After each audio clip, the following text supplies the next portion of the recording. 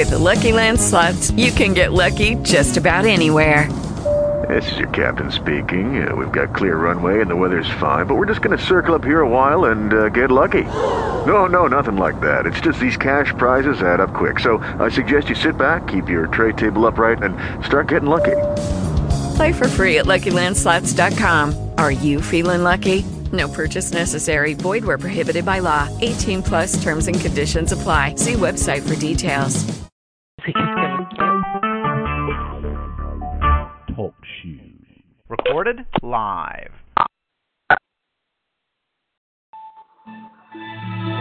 AUN, American Underground Network.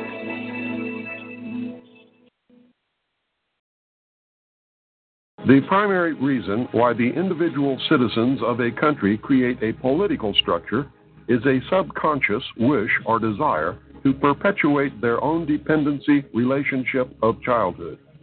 Simply put, they want a human God to eliminate all risk from their life, pat them on the head, kiss their bruises, put a chicken on every dinner table, clothe their bodies, tuck them into bed at night, and tell them that everything will be all right when they wake up in the morning. This public demand is incredible, so the human God, the politician, meets incredibility with incredibility by promising the world and delivering nothing. So who is the bigger liar, the public or the Godfather? All revolutions have been led by young people. If you just think of the TV images of whether it's Tiananmen Square or whether it's the revolts in Central America or Europe, it's the young people, it's the college people who are more principled and not locked in and they're not embedded with the government.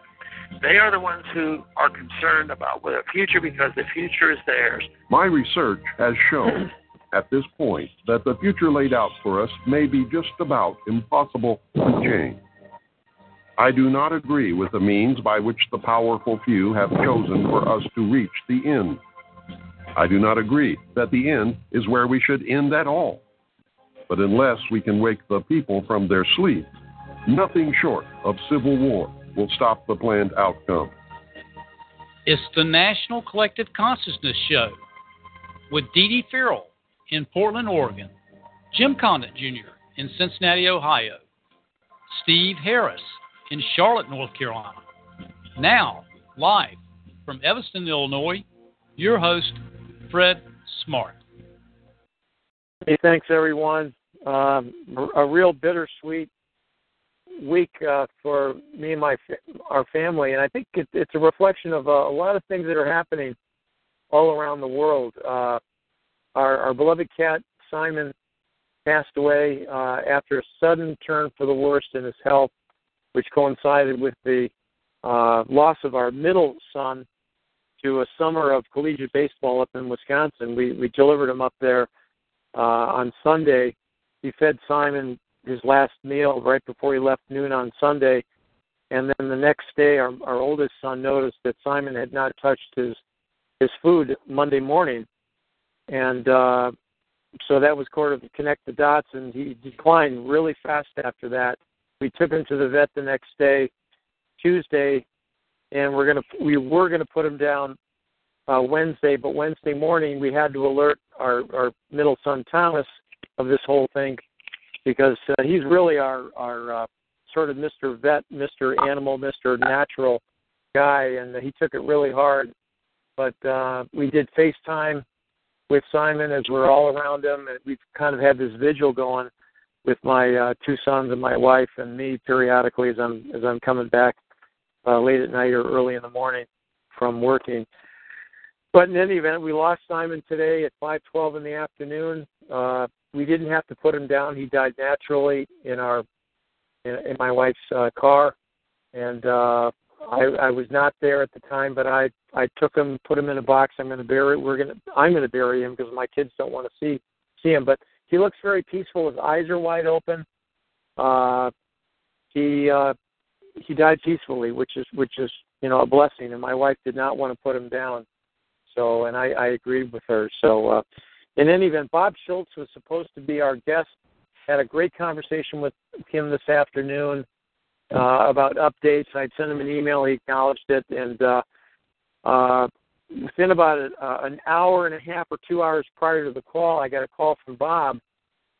He had just received notices for subpoenas for depositions, and it's a big mad scramble next phase of this court case that they're trying to pin Bob. And I can't go into the details on this, but he really wanted to come on, but there's so much information about what he's doing that could jeopardize his ability to continue in this court case that he can't.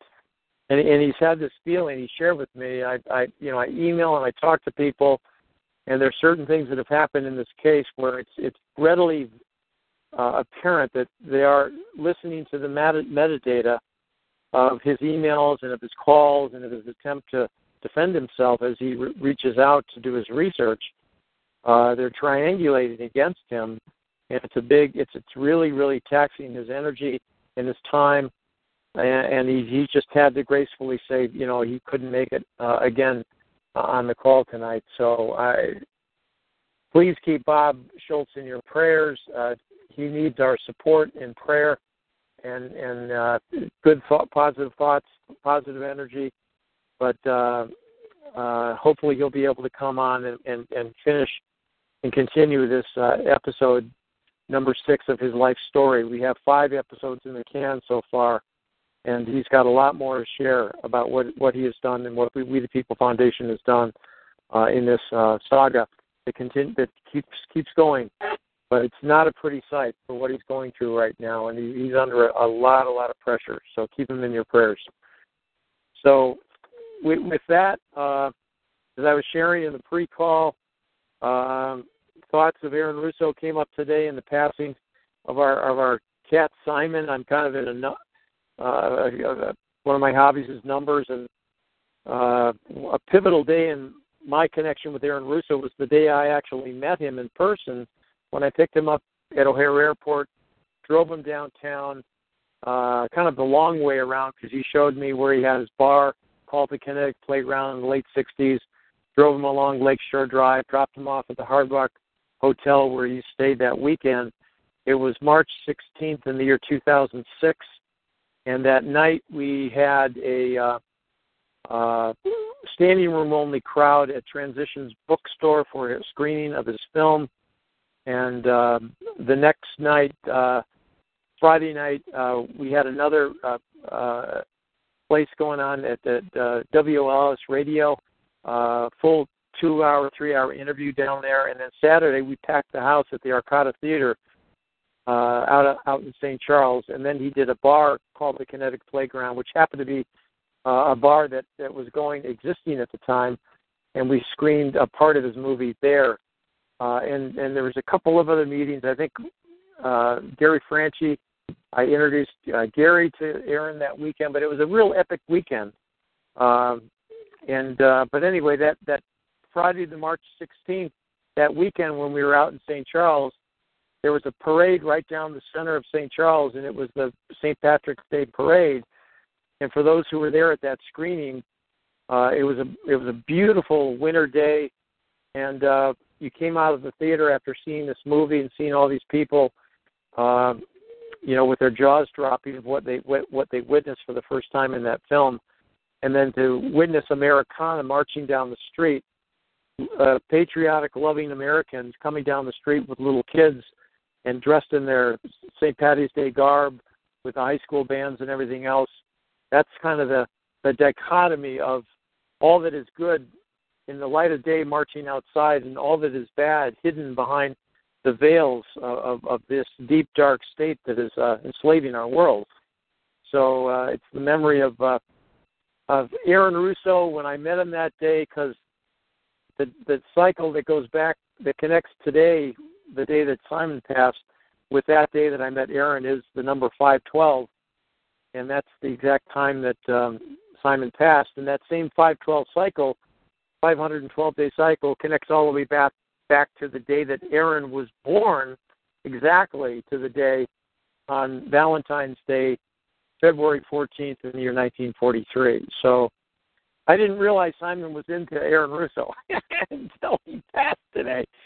from a numerical standpoint, but there are all these threads that kind of connect us all together behind the scenes energetically and psychically and spiritually. And that's just a little simple God Week example that I thought I'd share in the beginning of this call, and with a good memory of Aaron, both Aaron and our beloved cat, Simon Smart, who would have turned 18 at the end of this coming July 27th was going to be his 18th birthday. So he led a very long and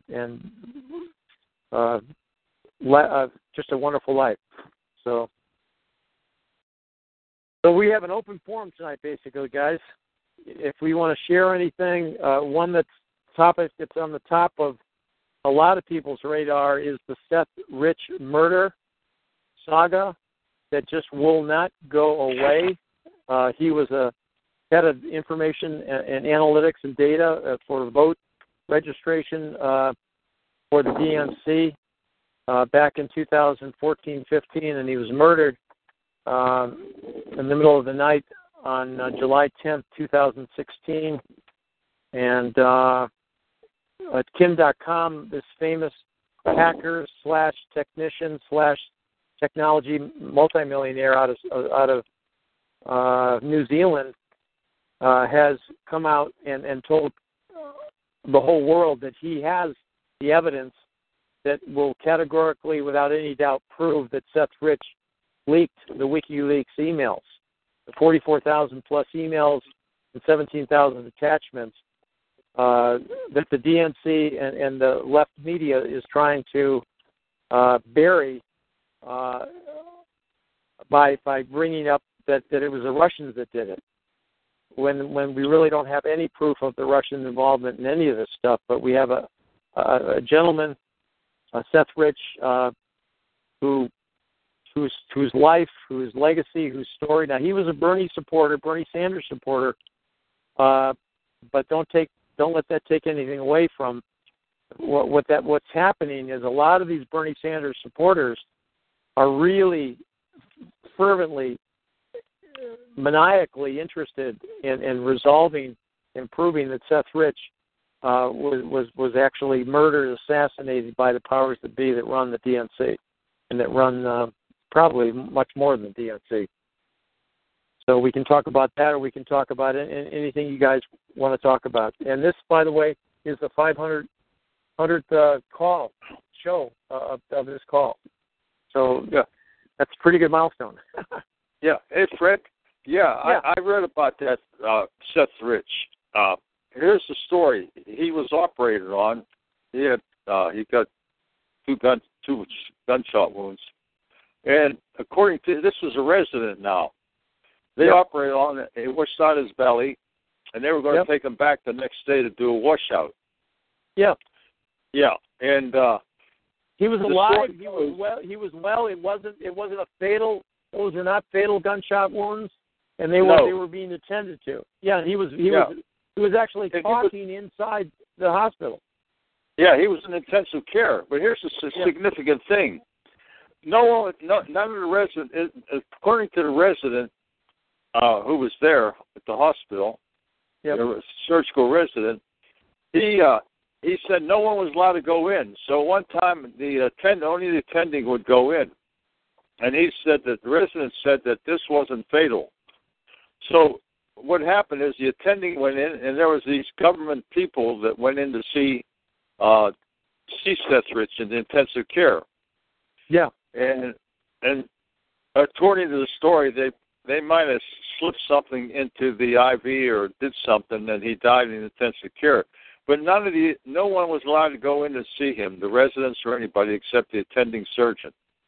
Yep. I don't know if you. And that was very unusual. That was a report put on 4chan by an anonymous source that claimed to be a fourth year or third year attending resident physician in that unit, in that hospital where Seth Rich was taken. Yeah. Yeah, it was on Rense.com. I read about it. Yeah. They were going to take him back the next day to do but these government people went in to see him. Yeah, there was law enforcement officers, they call them LEOs, who were all over that floor, and they would not let anyone go in that room. Right. All night, all for the rest of the entire day, leading into the second, third day. So, and then they wheeled them out of their dead. They wheeled them out of their dead. Yeah. No autopsy. No autopsy. Correct. Didn't they just dig him up, or did they exhume his body recently? I think Vince Foster was a body they were exhuming. Right. That's right. Yes. Sort of. That was another one of the many Clinton. Number of the Clinton body counts. Right. Yeah, there were several. So, and then on top of that, just a week and a half ago, this special federal prosecutor who was on the case involving the lawsuit against the DNC in the Broward, Hollywood area of Florida his body was found washed up on the ocean, the beach. This is the 37-year-old federal prosecutor who was overseeing the lawsuit or the case that was brought against the government by private interests against specifically against the DNC. Oh, this is crooked, evil country. Weisenhut is his name, or something like that. Weisenhut, I think is his name. But so anyway. Fred, speaking of numbers, Brzezinski died at 89. I thought that was... Oh, yeah. Zbigniew Brzezinski passed away at 89. Yeah, that's this week. Yep. Yeah, just a couple days ago. And also, Roger Moore passed away at 89, Stevie. Oh, he did? Oh, wow. Two different kinds of people. Yeah. Wow, that's interesting. Like Luke Skywalker against Darth Vader. Yeah. Well, I'll never forget that clip I saw from him, Brzezinski, just a few months ago. You guys probably saw it, where he said, he was rapping about the one world order, and he said, the one thing we didn't expect is for everybody to become so informed. Yeah, so awakened. So awakened, yeah.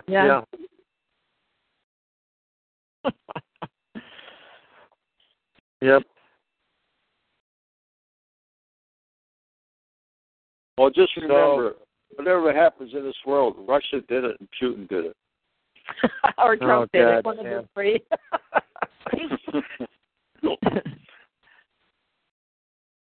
Fred? Yeah, hi, Betty. Hi. Did you get my email about Sherry? Oh, yeah, I did. How do you want to proceed with that? She said just send her an email when you're for you to contact her. Okay. All right. I'll pick up the ball then. That's great, Betty. Sherry Jackson? Wow, that's going to be great. Having her back. Gosh, it's really something. I was talking to Dee Dee earlier. Just this sort of muddle in the middle. We all feel like we're going through the possibility for a revelatory opening of opportunities. Seems to be whether it's Bob or whether it's Seth Rich. It just seems to be forestalled and prevented from breaking through. If I were Robert Mueller, that special investigator or federal investigator overseeing this Russian probe, that'd be the first thing I'd have is Kim.com and any evidence out there that can prove that Seth Rich actually leaked WikiLeaks emails, because they're trying to blame the Russians on all that stuff. Really getting ridiculous. Hey, Fred? Yeah. Hi, Rose. I'm going to change the subject here for a minute. Okay. What do you think about that word that Trump tweeted out that everybody went hysterical over, that nobody knew what it was? Oh, the COV, whatever? Was that Trump who did that? Yeah. Okay. Oh, my God, that related to Seth Rich then. He tweeted that? No, that did not relate to Seth Rich. Oh, okay. That word is from, and I can't pronounce. Well, what are the letters? What are the letters? I can't remember the language, but it's language that predates the flood. Wow. Okay, I'm gonna have to look that up, Rose. And what that word means is, in the end, we will win. Wow. Yeah, well, he said with a follow-up tweet that the people that knew him and knew him well would understand the meaning of it. That's exactly right. That was also on the news the following after the original tweet. So yeah, he yes, said it was. Yes. And I'm guessing that one would have to be Jewish to know that, because it's not in the King James Bible. Okay. In Jewish, in what sense was that statement? Was it a comment or reference about the Jews, or was it? No, it's in reference to the media. Okay. All right. Could be a form of Yiddish. Okay. You said the languages around after the flood. Were you referring to Phoenician, possibly? No. The language began with an A. I remember it begins with an A. And Aramaic. I don't know. Arabic. I don't think that's what it was. There was a word that I couldn't even pronounce. Aramaic was spoken at the time of Jesus. Mm-hmm. This was way before Jesus' time. Well, it wouldn't be Yiddish. Yiddish is modern New York and Germany. That wouldn't work either. This was before the flood. Ancient Sumerian. Well, does Hebrew go back that far? Ancient Hebrew? No. No, Yiddish was over in Russia. Russia and Germany, and then Eastern Europe. The Khazar Jews. It's modern. But they're not Jews, the Khazars. They're Jews, but they're not Jews. Actually, they are the ones. Those are from Ukraine. They're not from Russia. Yeah. Khazarians are from Russia, Ukraine. Not the same thing. But they're not Semitic. But most of the Jews are Khazar Jews that aren't Jews. You know. Well, they were converted in the 7th century by the king of who was then Khazar, which in modern times is now Ukraine. Judaism. 97% of the I guess the members of the tribe are Khazars worldwide. But they're not descendants of Abraham.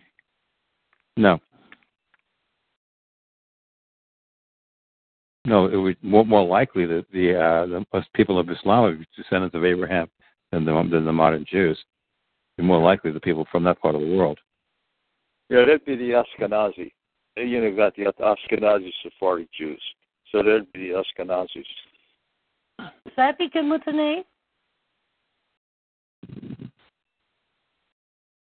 What's that? Does that begin with an A? Aramaic? No. No, the Ashkenazis.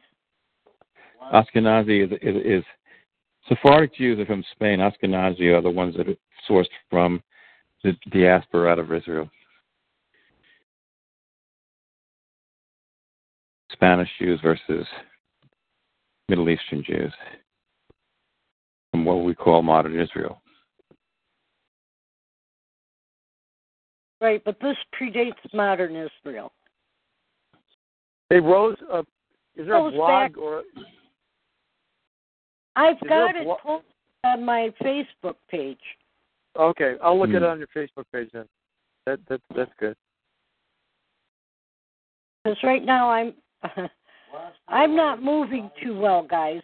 My my neck is giving me a lot of trouble. I'm going to a chiropractor tomorrow. Oh, you'll feel better. Ouch.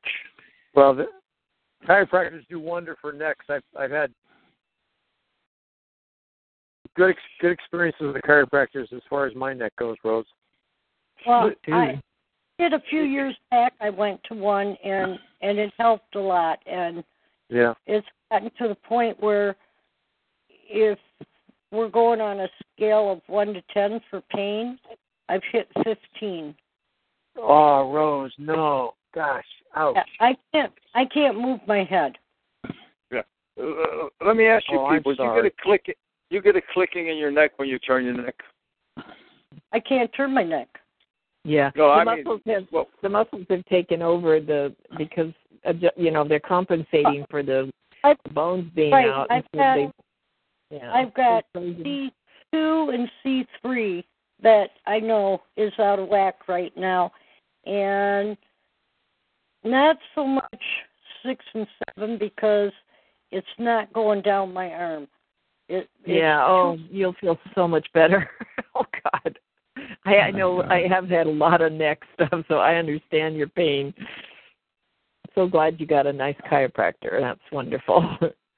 Yeah, I get a lot of clicking in my neck recently. Have anyone experienced that? You turn your neck and you feel that click? Bill used to have clicking in his neck. Does that mean anything, the clicking? I don't have any pain. It's just a click. I don't know if that means anything, but he ended up getting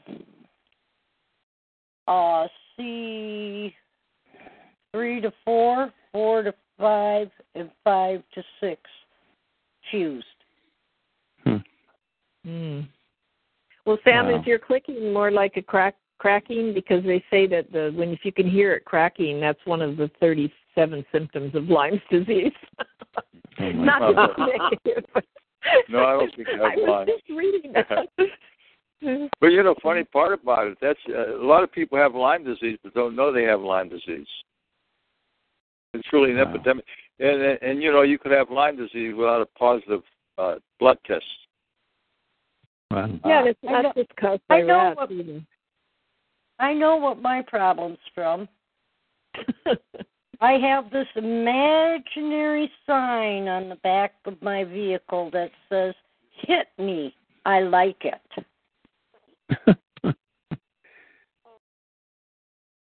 How often have you been hit in the rear? Well, 3 major times and a few little ones. What were you doing when the major ones happened? Oddly enough, I was at a red light. I was at a dead stop. 3 times. Wow. Well, Same place? The third time I was in a construction zone and the traffic came to a stop, and I stopped, and the little chickie-doo who dropped her lip gloss behind me didn't.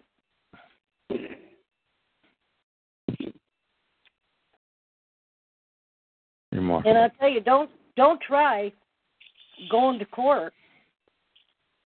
and for whiplash, because you get nowhere. Yeah. Go by cab. Go by Uber. Have Fred come pick you up and go by Uber. Is Jay Bird on the call? Anyone? No. Al and Sam and Kelly and Betty and Rose and Steve and Ray and you and I and Steve. Okay. What do you think about all this movement? Get rid of all these Confederate statues and all that. I can put them in my backyard in McLean, Virginia. I can put them in my backyard in McLean, Virginia, right next to the CIA. Who's behind that? Who's all behind that? Why are we trying to deny history? Yeah. That's my question. We're part of history. Well, because it's inconvenient. That's why you want to deny it. It's inconvenient to have that kind of history. Right? So because each generation isn't educated very well. Yeah, that's for sure. Right? So we don't remember from one generation to the next. It's silly. They don't remember from one generation to the next anyway. Well, that's true. That's absolutely true. So, you know. None of them pay attention to the statute. Yeah. Anyway, So, Al, you got a new phone? I do. Is it much better? Well, yeah. Does it sound better? Sounds really clear. It's better. Yeah. Thanks, Nick. This phone is the largest phone on the planet. I swear to God, it's a Samsung Galaxy 8 Plus. Oh, it makes my it makes my iPhone look like a pimple. I mean, it's just ridiculous. My wife's got a 7. There's a 7. Are the letters big enough for your fingers to touch them when you text? Yes. So you have it's much easier. I don't have to fight with the machine.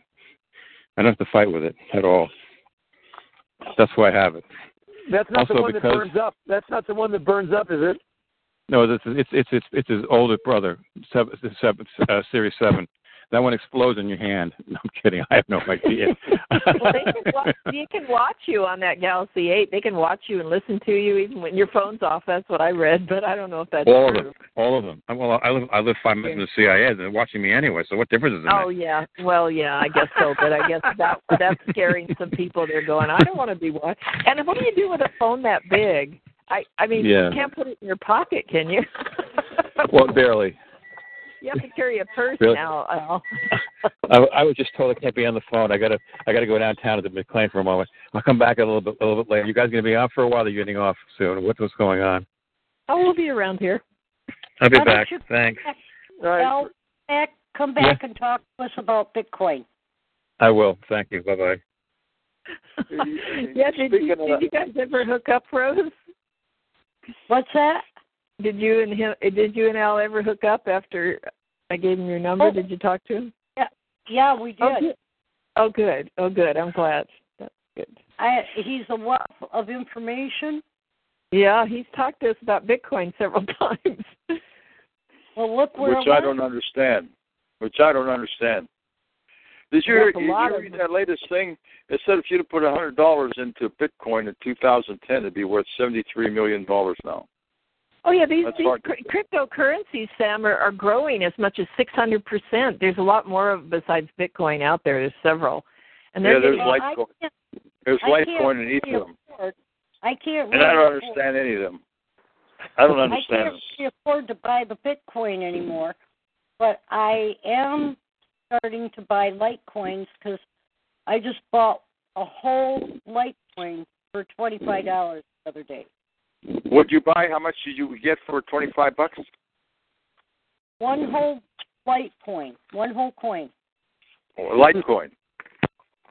How did you buy it? On Coinbase. I went on Coinbase. I built a wallet.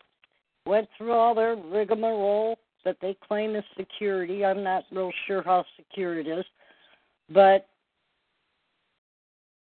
we bought some Bitcoin. We bought it before it went straight up. Yeah. Wow. But Al told us, he said, just buy whatever you can afford to buy and stuff it in your wallet because it's just going to keep going up. And they're projecting Bitcoin by the end of the year could go up to $5,000 a Bitcoin. Yeah, but it was up to $1,200. It went down to about $600 or $400, and then it went back up to $2,400. But it went did up go to down. almost $2,900. But then it dropped down there. It was a week and a half ago. It shot up to $2,800, almost $2,900. Now it's down around $2,300, $2,400. Yeah, but what I'm saying, it was up to $1,200 and then went down to about $600 or $400, and then it shot up. It went down to $400. That one, yeah. Yeah, well, and now it's up. If it goes down to that again, I'm buying more. Yeah. Well, yeah, but you got to store it on your computer, right? I have a wallet up there on Coinbase. Mm-hmm. A wallet. Yeah. Do you get a number for your Bitcoin? For my Bitcoin and my Litecoin. You get a number. I've got a wallet address. I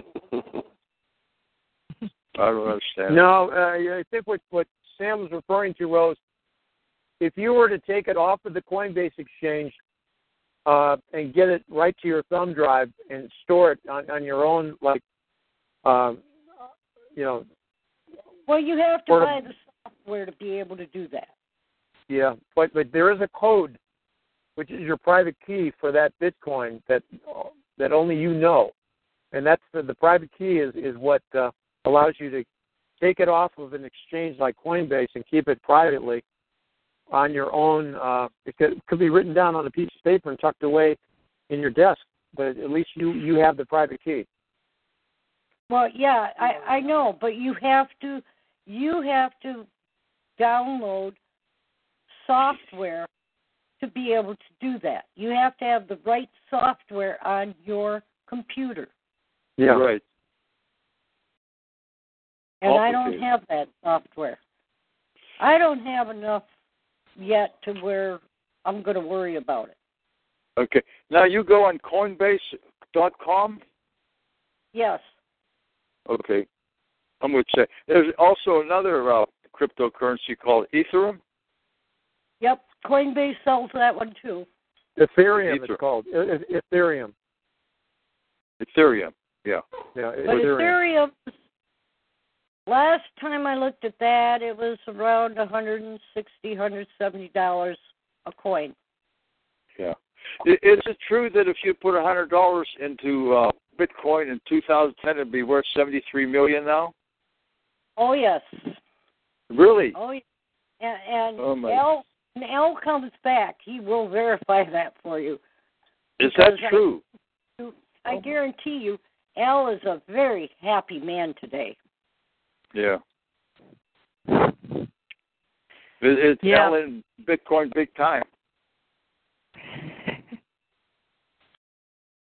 You know, I know it makes you. Go ahead. This is Bill, Rose's other half. About 10, maybe 12 years ago, a guy approached me, a friend of mine, on the phone, and he said, "Bill," he says, "I got a chance to buy Bitcoin," and he says, "I want to buy some," and he says, "I thought maybe you'd like to team up and buy it together." What the hell is Bitcoin? You know, it's back around 2010, somewhere in there. And I said, well, you know, yeah, I'd throw, you know, $400 or $500 in there and buy some Bitcoin. You know, they're at $0.50, and you're saying by the end of the year it's going to go to $1.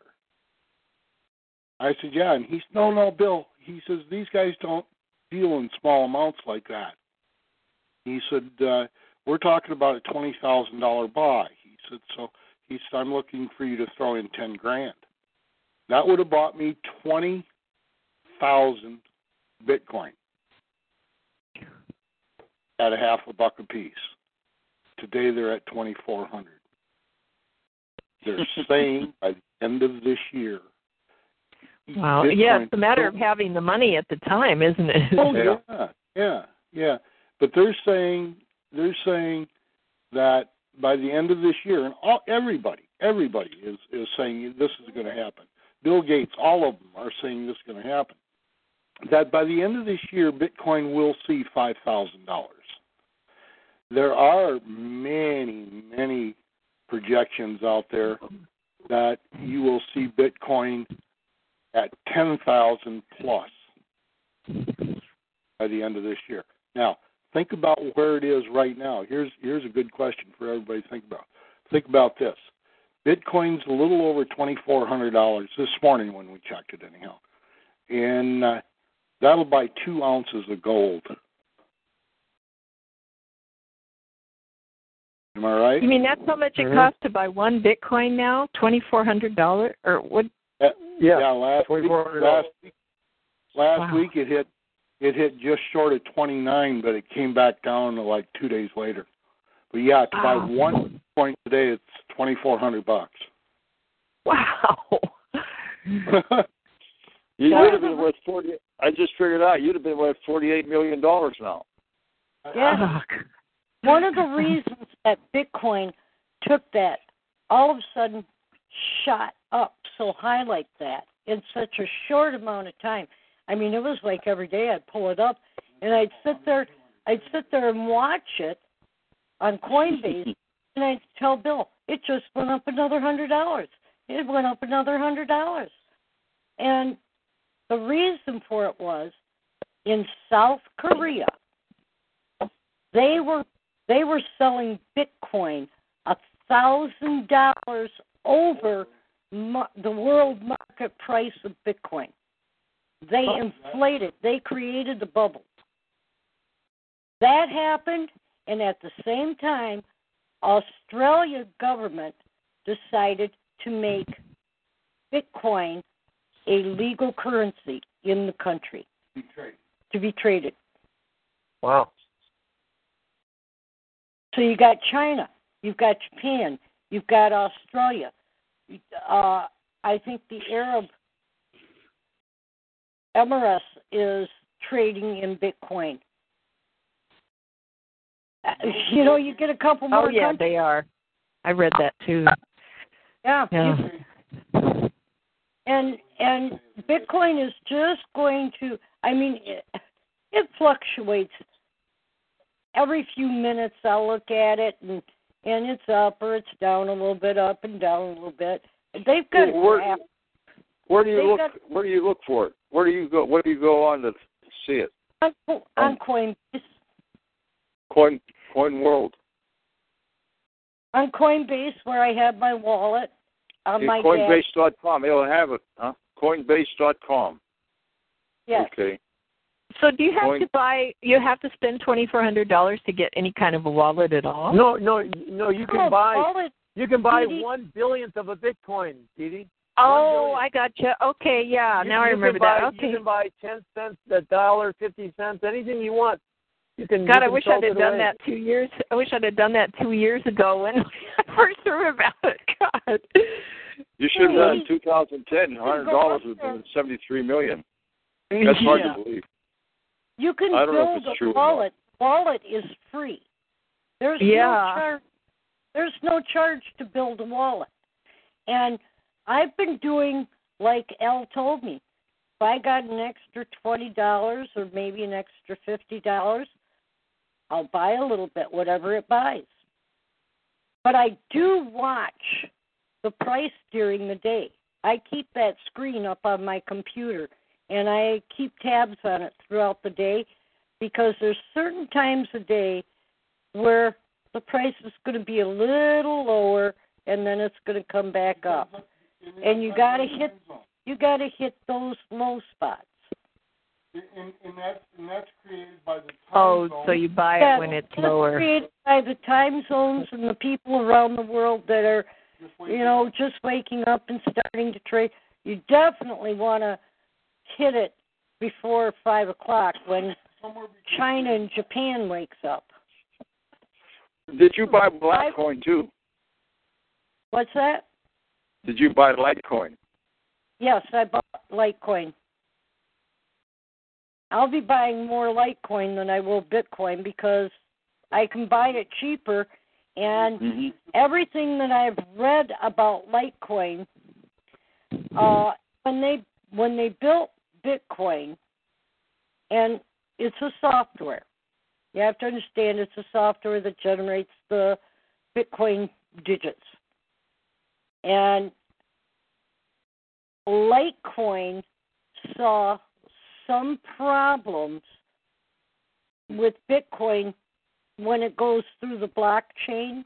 And what the blockchain is, that's when you're transferring Bitcoin from your wallet to somebody else's wallet. Yeah, there are a lot of companies that do international trade, and they're doing it in Bitcoin. Yeah, and you got to do a miner. You got to do mining. No. I'm talking about companies that. Yeah, I know. But they say they use the term mining on Bitcoin, which I don't understand either. No, mining is something totally different. What I'm talking about is some of your major corporations that do international business. Yeah. Yeah. They are using Bitcoin to when they're buying or when they're selling, they're transferring that money in Bitcoin because it gets there faster. Yeah. Yeah, you could buy stuff with a lot of and it's a lot cheaper for them to transfer the money in Bitcoin than it is to do it through a bank. Yeah. You cut out the middleman. So, Rose, what is the difference between Bitcoin Knots and Bitcoin Core? Or maybe Fred knows, too. Is that two different things, or? I don't understand. I just know Bitcoin. Well, I went to the Bitcoin wallet site, and you get to choose, and it says Bitcoin Knots or Bitcoin Core. I just wondered what the difference was. I don't know what that is. Yeah, but they use that term mining when you go mining Bitcoin now, which I don't understand either. Dee Dee, did you go to Coinbase? Oh, no, I see it now, Rose. I see it. I see what it is. Okay, thanks. No, I just clicked on a link that Steve sent me for Bitcoin. There's a guy called Simon Black. I get his emails every once in a while. He said there's no exchange-traded fund for Bitcoin yet, but that would be something that you could buy into if you ever get an exchange-traded fund for Bitcoin.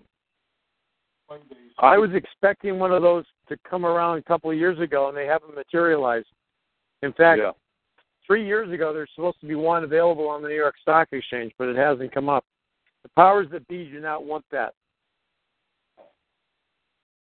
An alternative to their banksters. Well, even the banks are getting involved with Bitcoin. You can set up Bitcoin accounts with a bank. That's what these people who are buying and selling Bitcoin, they are set up with a designated bank account. And if you want to buy Bitcoin from them, they will send you a contract through email. They will give you their banking information, like, let's say, Chase Bank. Everybody's got a Chase Bank somewhere close by. As soon as they verify that you deposited that amount of money in their account, they transfer the Bitcoin to your wallet. And they make a 5% commission. They make a 5% commission on what they do, what they sell you. Unbelievable. That's a pretty good commission at $2,500. Yeah. No one knows who started Bitcoin, correct? Nope, nobody knows. Satoshi is. Satoshi is the name of the guy, the author on the white paper when it was released. Nobody knows if he's a real guy or not. Well, I can tell you that there are a lot of heavy hitters into Bitcoin. Bill Gates, what about Warren Buffett? Who's that big investor? Warren Buffett? Warren Buffett. Jimmy Rogers. Jimmy Rogers? Warren Buffett's into Bitcoin. I don't know about Rogers, but I know Glenn Beck bought Bitcoin. I know Dave Ramsey has Bitcoin. They even talk about him on their radio programs. There's YouTubes of them talking about Bitcoin and promoting it. Oh, it's a big deal, for sure. Spread like wildfire. I don't understand it. Think about the people that came in with Bitcoin, and let's say that 6 weeks ago, a person says, "Hey, I've got an extra $1,100 sitting around here. Maybe I'll buy a Bitcoin, as an investment, just in case these people are right." All right, and 6 weeks later, that same Bitcoin's worth $2,400. Well, to me, it was a good thing that he took it out of the bank. True? You know, that's where I don't know of a bank that's paying that kind of interest. And I really, Fred, you might chime in on this, but not very many stocks gained like that in the last 6 weeks. Nope, not at all. You know, it doesn't pay you that kind of interest. You know, and Fred and I have had, over the years, many, many conversations because of my tax problems and so forth. And you know, way back then, I was very, very deeply involved with a silver dollar program that was called the Image Financial. It's a multi-level thing that we put together locally here. And I got pretty heavy in it. And consequently, it really got me involved in the banking portion of this thing, the Federal Reserve, and why American Silver Eagles are stamped today. You know, they only got a face value of $1. You know, that's all you can spend it as, is $1. And we determined way back then, and that was like 30 years ago, we determined right back then that it was because they had to stay within the Constitution. The Constitution says you have to have legal tender backed by silver or gold. Well, that was cool. But because of what was going on with the Federal Reserve, and we said you can't do that. You can't do that. One day I was driving home, and Paul Harvey was on, you know, and now you know the rest of the story. And he was talking about the Federal Reserve and the debt that we had to the Federal Reserve. And he said, you know, he said, a lot of people know people that are worth $1 million. I mean, go buy an apartment downtown Chicago somewhere. You know, there's a lot of people that are worth $1 million today. Back then, not so much.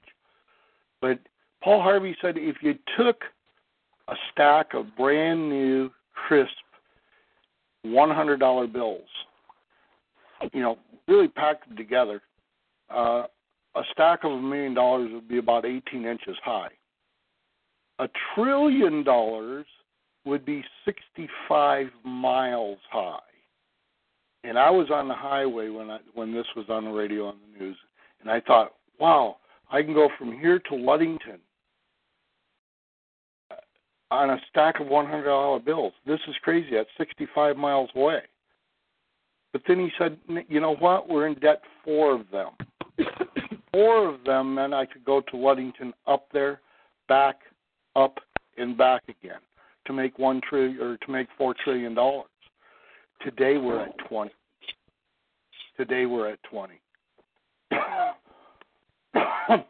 The only way to get rid of that debt is to get rid of the Federal Reserve, which automatically gets rid of the IRS. Get rid of that Federal Reserve and write that debt off. But you better have an alternative, and the alternative is they tell us they're going to a cashless society. And just ask your neighbor, if not yourself, if you ever do any online banking. It's a cashless society. It's already there. Cashless society is nothing but digits, the same thing as what we call Coinbase or Bitcoin. Yeah. Right? The same thing. It's a digit. You know? That's all it is. It's alternative to the banking system, and it's a backup system. You know, it's cool. And there's a lot of different coins available out there. There's a lot of different, you know, everybody's got them. You know, it's picking the right ones. It's like the stock market. It happens to be that Bitcoin was the first, and it is by far the strongest, but it's getting real expensive.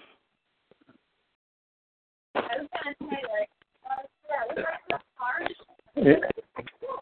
Good stuff, Bill. You didn't know I was going to take over your call, did you, Fred? No, we don't have any call tonight. We don't have a guest, though. You're the guest, Rose. It's an open forum, Rose. We hop around subjects and everybody talks about something. You know, I wish would hurry up and come back because he knows way more about this. I would like to have him explain to all of us what an exchange is. Because you can make money on an exchange if you had an exchange. But I have no idea exactly what that is and how do I know where I can get one. Well, Rose, Coinbase is an exchange, a Bitcoin exchange. Okay. That's what. Yeah. You know that Al builds those exchanges. Yeah, we've done tutorials with him. He's talked about it a lot. Go ahead, Fred. Sorry. No. Yeah, the only one I've worked with is, and I've just bought and sold a few Bitcoin many years ago, like 3-4 years ago, back when it was down in the 3, 4, 500s, but it was just Coinbase. I was just tinkering around, playing around, just because I wanted to learn more about it. But that's the only, when I did the research, I felt Coinbase had the highest integrity of the exchanges that I checked out online 3-4 years ago. Well, there's another one called blockchain. No. Blockchain is not an exchange. Blockchain is the back end of, blockchain is the transactional record of every Bitcoin transaction. That's the blockchain. That's the database. But you can have a wallet on blockchain. Well, in order for you to have a wallet, your Bitcoin has to be validated by the blockchain, and Bitcoin miners are all those computers all over the world that take the blockchain data, which is every transaction that has ever been transacted in the history of Bitcoin, that is put up in the cloud, and all these Bitcoin miners have the blockchain record updated on their computers every second of every day. So what happens is, but you can go to blockchain, Fred, and you can build a wallet, a free wallet on blockchain. I have one. Okay, well, maybe there's an exchange called blockchain. Blockchain does not do, you cannot do any buying or any selling. All you can do is park a wallet there. Oh, okay. Okay, and well, maybe. Why would I, somebody told me to go to blockchain and have a wallet there, but then I still have to have a wallet on Coinbase in order to buy it. And I said, why would I want to pay a fee to Coinbase to transfer it to blockchain? Yeah. Well, with blockchain, you could have a wallet and then manually meet somebody and get their private key and transact Bitcoin for cash or for whatever you're exchanging for Bitcoin. And that's where the blockchain private wallet comes in. Those are the private wallets that are off the exchanges that are much safer to have in your possession to secure your Bitcoin than an exchange. If you're holding small amounts of Bitcoin, you can leave it on Coinbase or any other Bitcoin exchange, but do not keep large amounts of Bitcoin on an exchange. Keep that offline on maybe this blockchain private wallet is what you're talking about. Either that or get the software and download it, but I'm not at that point where I have enough to worry about. Yeah. Okay. Well. I look at it as an investment, and I can, I can play around with it with a little bit at a time. Mm-hmm. What's curious about this whole thing is that Bitcoin is the genie that kind of got out of the bottle. The powers that be cannot as easily suppress the price of Bitcoin like they can gold and silver. So I don't know how they're going to. As a matter of fact, I watched a YouTube interview with Bill Gates. Mm-hmm. It's a recent interview, and he said there is no way to stop Bitcoin now. They can't do it. Mm-hmm. It's the sign of the times. They say Bitcoin's feet are on the ground. There's nowhere you can go. You can go buy your groceries. You won't go to Bitcoin ATMs. You know? Got to have that alternative to that crash. You know, today you can get a Bitcoin Visa card. It'll cost you about for about $10. You can get a Visa card and designate it and transfer your Bitcoin funds to the Visa card and go grocery shopping. You can use it anywhere. There's machines. Fred, I was with my friend from Maui, and we stopped at her son's house out here in Beaverton, and there's these. I was wandering around waiting for them, and there's these two big machines in the garage, and I'd never seen anything like them. And I'm going, what are these things? I'm saying, what the heck? And I'm looking at them, trying to figure it out, and they came out into the garage, and I said, what is this? And they both looked at each other, and he looked really weird, like it was some kind of a secret thing, you know, like I thought, is this some kind of a weird kinky sex machine or something? Because the look on their faces, right? Well, they turned out later, I was told that they're Bitcoin machines, but her son is a really smart guy making really good money, and he had two of these machines in his garage, but at the time they were paranoid to tell me what it was. And then later when I told him I knew what Bitcoins were, because we'd been learning about them from Al and then that other guy that came on that time, and they were surprised I knew what they were. But it was 2 or 3 years ago, and they were just like so nervous about saying what they were that they wouldn't tell me. They just said, "Oh, we can't talk about it." And I wonder why. It's no risk. Maybe were they computers that were Bitcoin miners? They didn't look like computers. They were. At first I thought it might be some kind of stage equipment or something, but I had never seen anything like it. They look. Maybe is that what they are? Or are they just a big, kind of an odd-looking computer? All it would be is a server, like a computer server. It's just a box or a rectangle that's not that big. These were quite tall, and they. Yeah. Gosh. I wonder what. Maybe I can go back. It could have been a sophisticated a Bitcoin mining operation. It was back in the day. Yes, that's what it was. Yeah, a mining operation, and they were so paranoid about it. Yeah, it's a. You can buy some really big, sophisticated equipment out there for mining and stuff today. Yeah, that's what they had, and they were doing it, but he was nervous about it for some reason. It's not illegal to do that, is it? No.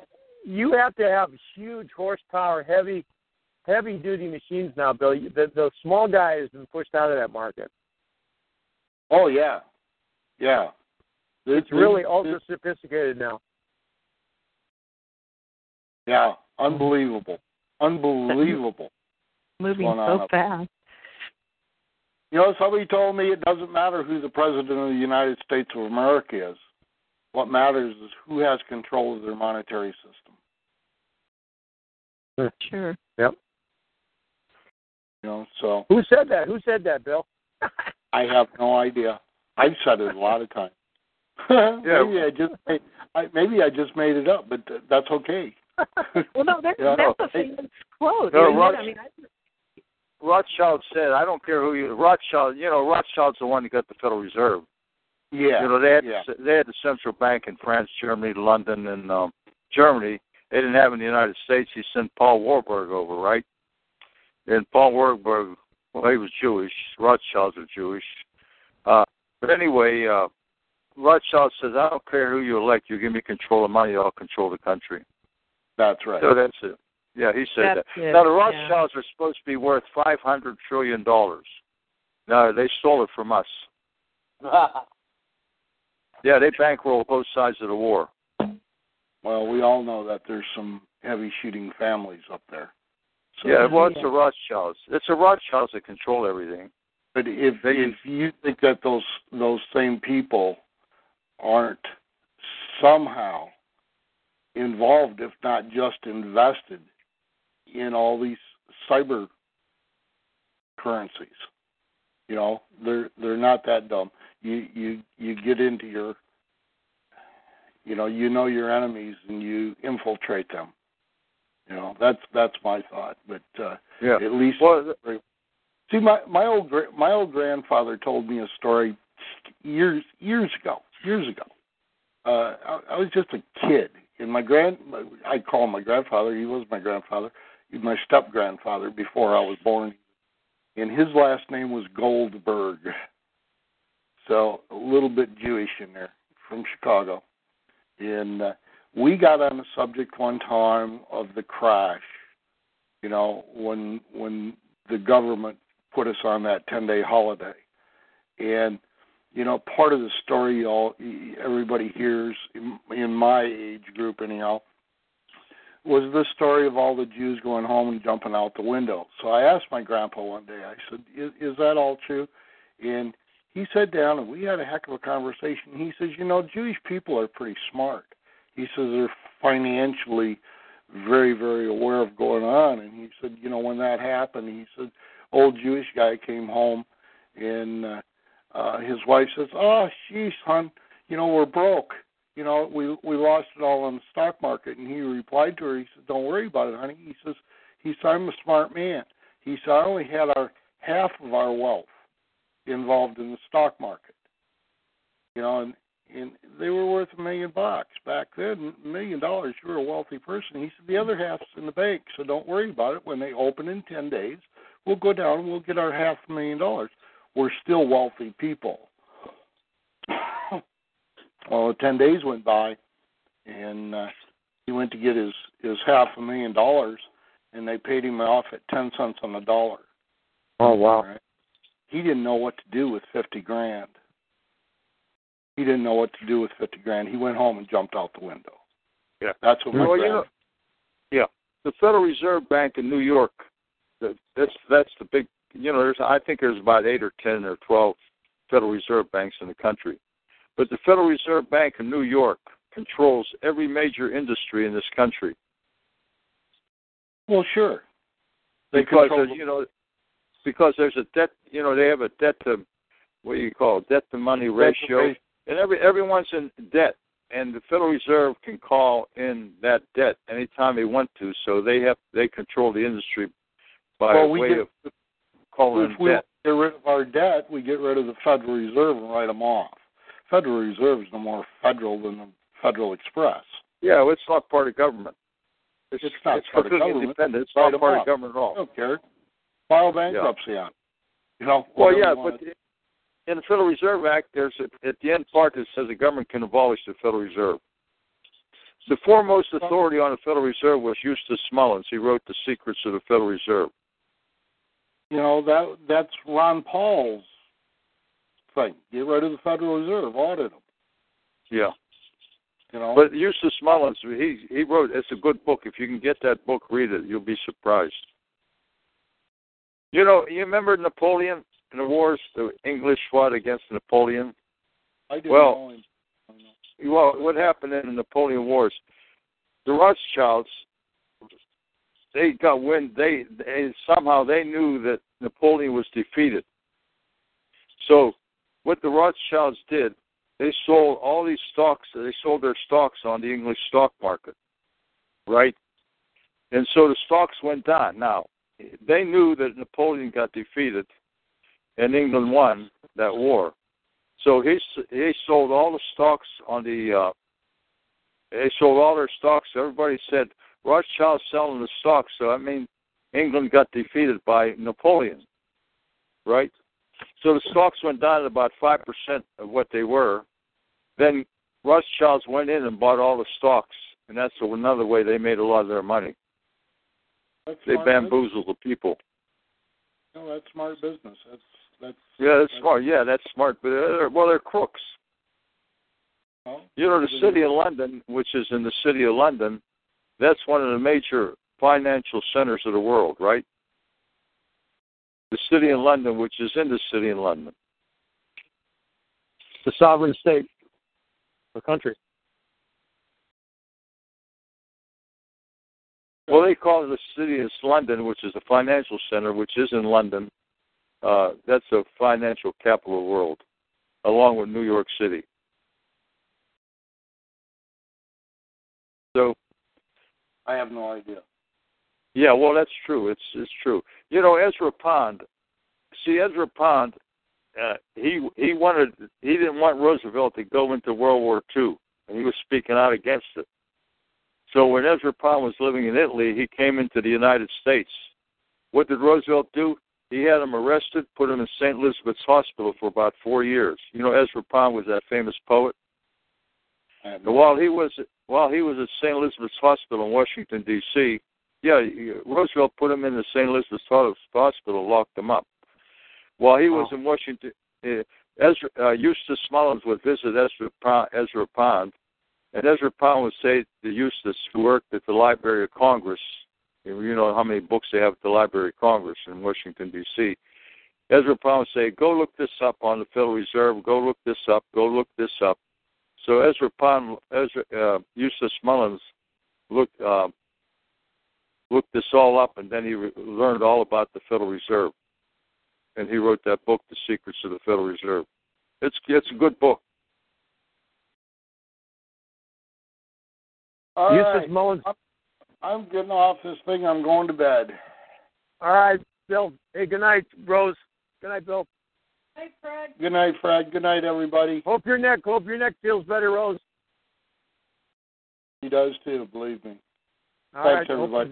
Hope the doctor visits gets that corrected. Take care, guys. All right. Thanks, Fred. Thanks, Bill. Good night. Wow.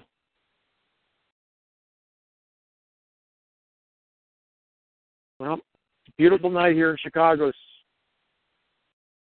Yeah, beautiful night in Pittsburgh. Wonderful weather week here. Just spectacular. Hey, you heard about Trump. He's getting out of that climate control crap. Yeah, Paris Treaty is over. Yep. Yeah, and the media's attacking him. They're going to attack him for everything, no matter what. So. Yeah, and Elon Musk made a big noise about it, too. Who did? Elon Musk, the man behind the Tesla car and the Elon Musk. So-called space exploration. Yeah. I think he's a lying crook anyway, since he's involved with all that lies about space. I think Trump succumbed to the deep state already, though. Well, he better say something about Seth's Rich, because that really, man, it's really unnerving to see. He was murdered. So much, yeah, he was definitely murdered. We all know that. Yeah, he gave all his stuff to WikiLeaks, Julian Assange. And they're trying to blame it on Russia. Yep. Well, I got a take on Russia.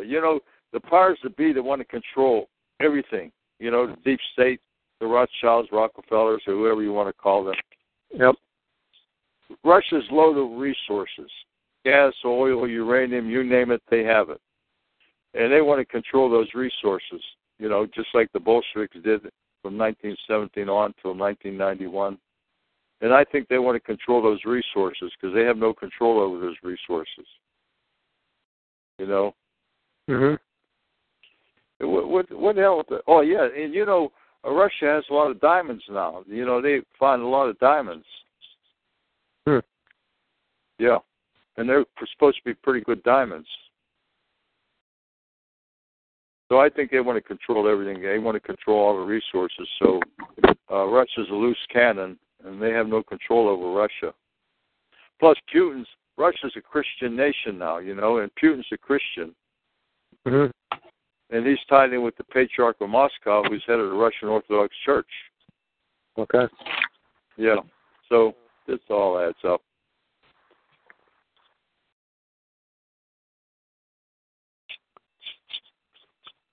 Well, guys, say a prayer for Bob. Yeah. Yeah, definitely. Gosh, that's just what a load that he's having to bear on top of everything he's done. Yeah. It's just phenomenal. Gosh. Hey, Sam. Yeah, Ray. Anybody that wants to read Eustace Mullen's Secrets of the Federal Reserve, all you got to do is go to the website WHALE.TO and look up Eustace Mullins, and then you can find the entire book on there online. It's a good book. Yeah, I've read it a couple of times. Yep. I believe it came out first in 1952. 50 or 52, somewhere along there. Ezra Pond was his mentor then, it sounds like. Yeah, Ezra Pond was up his in mentor. the mental hospital. Yeah, Ezra Pond. They locked him up. They locked him up at St. Elizabeth's Hospital, D.C. Yeah, Ezra Pond was a famous poet. Yeah. Yeah, that's one of the books that the people I was hanging out with when I was a teenager that were older, that's one of the books they had read already way back then. I didn't realize that it came out in 52, though. Somewhere in the early 50s. I think that's when it was. I have a book upstairs. I'll look it up. I'm not going to go up now. I'm downstairs. He wrote a bunch of other books, too. Yeah. Curse of Canine. Some of them are pretty inflammatory. Yep. To say the least. No, I wouldn't call them inflammatory. I'd call them truthful. Well, I mean, I know what you're saying. The reaction it gets out of some people, I would say, it inflames. Anti-Semitic. You use the term. They're anti-Semitic. Yeah. I used the term I wanted.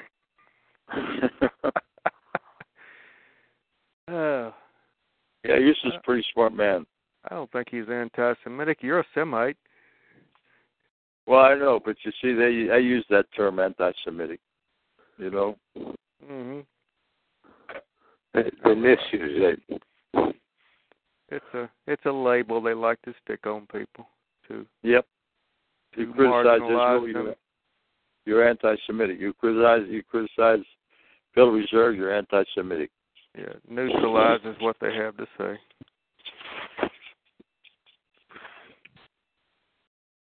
Hey Ray, I watched that 7-minute video you sent me on the Germans. Wasn't that horrible? Yeah, that was horrible. I never read that. I don't know anything about it, but I saw it probably today for the first time myself. Yeah. I wanted to run it by you since you know so much about history before I started spreading it around, because I don't know if it's true. It probably is true. It's horrible. That was horrible. Yes, it is. Well, you know what they did with the. Remember the Russians? A lot of the Russians went over to Germany to fight with the Nazis against the Soviet Union. You know that story? You ever hear that story? I think I have. Well, the Russian soldiers, they separated from the Russian army. They went on the side of the Nazis, Germany in World War II, right? So at the end of the war, because they were against communism, at the end of the war, they shipped these Russians back to Russia from Germany, and they killed a lot of them. Stalin killed a lot of them or sent them to Siberia. That's true.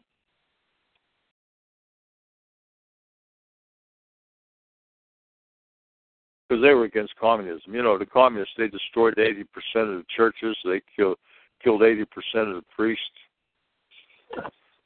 And it was horrible.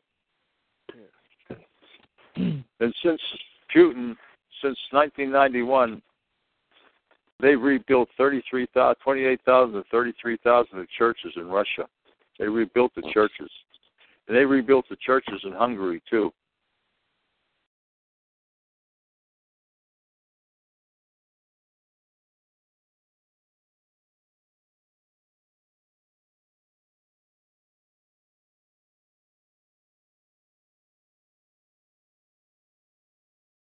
Is Jay Bird on yet? Just calling him out. I wanted to ask him a question. No, Al came back on. He's muted, but no, Jay didn't come in. Said he left. Al, you there? Oh, Rose left, Al. She wanted to talk to you. I think you answered her question. I think you answered her question, Fred. Did I? Okay. Yeah. It's very dangerous. Never unmute me. It's very dangerous. Hey, maybe Al can tell us about Bitcoin. Give us a little dissertation on Bitcoin. We were talking about Bitcoin now. Bitcoin is simply a mathematical component of. Well, it describes. It's a mathematical algorithm that describes an asset, just like a dollar. Okay. So, for example, when you use your credit cards, or you go down to your bank account, when you withdraw money, or download, either goes on a card or you get cash. All that Bitcoin is itself is a description of an asset. That's all it is, and that description of an asset is unitized, meaning that it could be like dollars. It could be one Bitcoin. It could be 10. It could be a fractional dollar. Like dollars, like 50-cent pieces of pennies and all that kind of thing. But the real genius in this whole thing is this: even setting aside Bitcoin or any of the other cryptocurrencies out there, is something called the blockchain. What the blockchain allows you to do is to conduct business without a bank account, without fees, and guarantee that whatever you're transmitting in terms of value gets to the other person without going through a bank or any oversight per se. It's what we call an anonymized, but not an anonymous currency. So that's the broad description of what Bitcoin actually is. But it's actually more than that.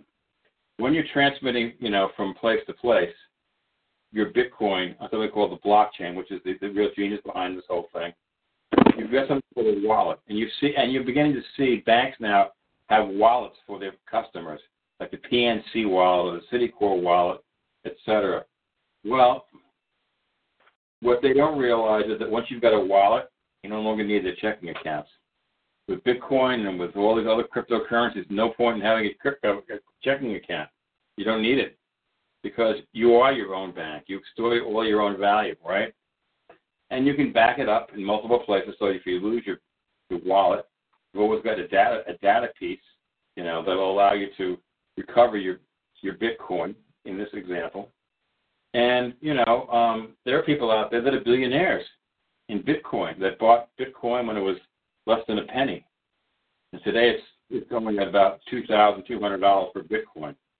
So you can imagine someone who put $5,000 into a Bitcoin when it was a penny, what they're thinking about these days. And by the way, they would have forgotten about their Bitcoin, and they just did the math lately, right? So they may have 50,000 Bitcoin times $2,200. They're doing okay. The thing is that with Bitcoin, like any other currency, it's got to be accepted by the people who want to use it. I can go and buy it. I can go buy a new Tesla. I can buy a house with Bitcoin. You'll accept it. Tesla allows me to buy cars using Bitcoin. It's like a dollar. Is the dollar universally accepted all over the world? No. Is it accepted in China? Probably not. You got to convert it. Bitcoin is the same. Al, I got a question. Yeah, go ahead. When you get to a good stopping point, I just wanted to try to get it in here.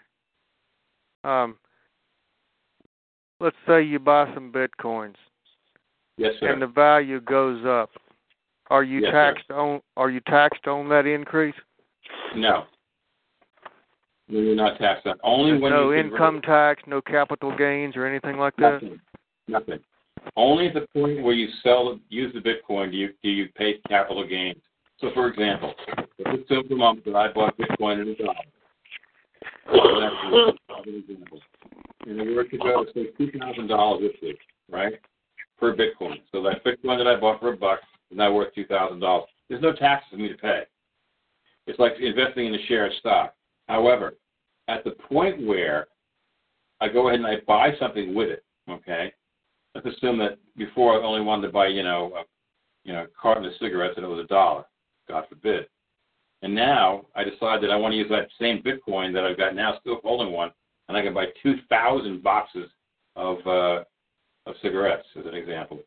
But I have to pay the tax on the differential between the one Bitcoin, worth $1, and the sale of the Bitcoin in use for purchasing goods and services at 2,000. So I have to pay the tax on that.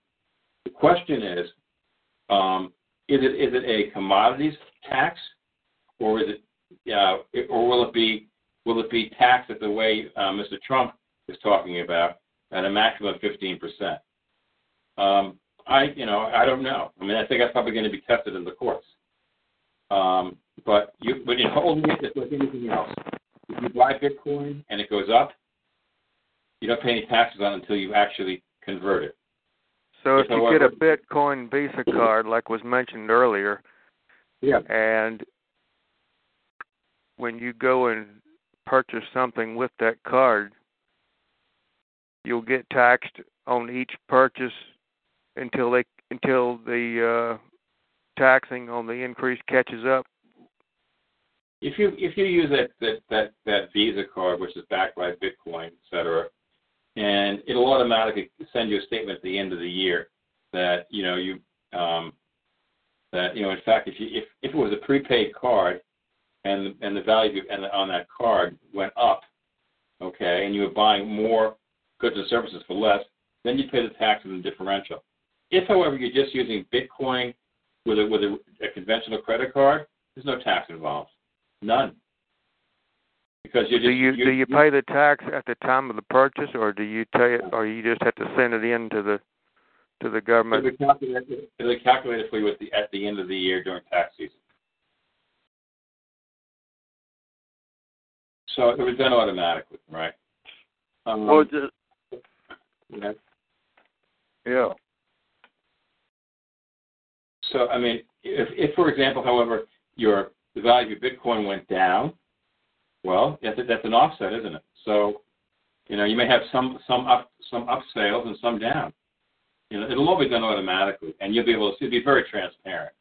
You'll be able to see the calculations, before your eyes. So you won't be. If it goes down, do they send money back to you to reimburse you for taxes? The tax loss, of course they do.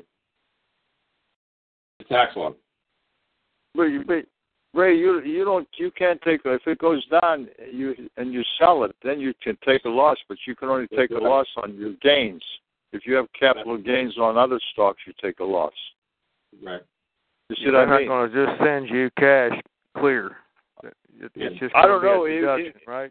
Let me ask you this: if you sell your Bitcoin, you make money on it, right? Is there a Form 10? Do they send a Form 1099 to the government? No. Well, then the government wouldn't have no record of it then. Well, that's right. You got to be. It's on the honor system. Then you would have to pay taxes. Yeah. It's totally on the honor system. There is no Bitcoin Inc. There's no Bitcoin Incorporated. There's no Bitcoin anything. Bitcoin is just a medium of exchange. And so, for example, if you would dig gold out of the ground, right? Okay. Yeah. And you were to sell your gold, and it cost you, say, $10 an ounce to dig it out of the ground, and you sold your gold for, what is gold now? $1,200 an ounce? $1,400 an ounce? That. Yeah, about it. Okay. So you would pay the differential between the $10 that it cost you to dig it out of the ground and the $1,400 that you actually sold it for. So you pay tax on $1,390 for that ounce of gold. In the case of Bitcoin, okay, it's the same kind of thing. Assuming you bought Bitcoin, say, at $200 last year, and you go to sell that same Bitcoin that you've been holding, and it's now $2,200 per Bitcoin. You pay the differential between the $200 and the $2,200. There'd be taxes on that. There'd be income taxes on that kind of thing. Now, if you keep it for longer than a year, I believe it's capital gains tax, for which there is, I guess, under Mr. Trump's new rules, holds it long enough, and there'll be no capital gains tax. So that'll be kind of cool. It's only subject when it's less than a year, under his new rules. that you pay ordinary income tax. That's my understanding. Okay, but the rules change all the time with these people. I have no idea. Yeah. Hey, have you ever sold Bitcoin, Mel? Have I ever sold any? Yeah. Let me say I sold a few. Yeah, and you got your money? Of course. What the hell? I don't know how you when you sold it, someone bought it. They sent you a check, or how did they pay you? Basically, I put it through an exchange. Okay. And Bittrex handles the transaction, and the U.S. dollars were electronically transmitted into my bank account, my ordinary U.S. bank account. That's how. Is there a brokerage fee over that? What's that? Is there a brokerage fee when you do that? No. Hey, Al, is it true if you put $100 into Bitcoin in 2010, it'd be worth $73 million? Possibly. Depends. I have to take a look at the pricing. I don't remember exactly what the pricing was. If, for example, see, the thing of it is that in 2010 and in 2009, Bitcoin pricing began to take off. I think that when it first came out, it had no notional value. You didn't know what it was worth. However, you'd have to tell me exactly when you put this money in. Give me an example, and I can figure it out. And then a date when you sold it, I can tell you exactly what the difference would have been. There are some people who became billionaires doing this. Bitcoin has lately jumped in notional value from something around $10 billion to $40 billion in the past few months in its valuation. Somebody got very rich very quickly. But by the way, Bitcoin is not the only digital currency out there. Okay, there are others that are coming along that will do essentially the same thing. They'll have different purposes, right? Some people will have a particular coin made for a community. So, for example, I'm working with the American Indians, several tribes of the American Indians, and they want to use one of their coins. I'll tell you what, it's called Monzo coin.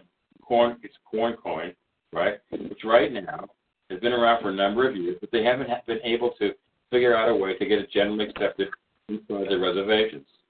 Well, I'm working with someone right now that's we're able to do that in general, right? So, as far as they're concerned, the only currency that'll be able to be used inside all the reservations in the United States and in Canada will be Monzo coin and dollars. Now, if you're smart and you realize that Monzo coin is going to go up in value, there's only a limited amount of Monzo coin, and you decide you're going to hold on to 100,000 of them, for example, and you paid for them, say, $10, so they went to $5 a piece over the next few years, you did pretty well. You didn't spend them. At the same time, to be able to use Monzo coin that's in place right now, and be able to buy goods and services, buy your goods, your groceries, your shoes, your gasoline, etc., inside the American reservation community. This is only beginning to happen now. You can look for Monzo coin right now. It's traded on the exchanges.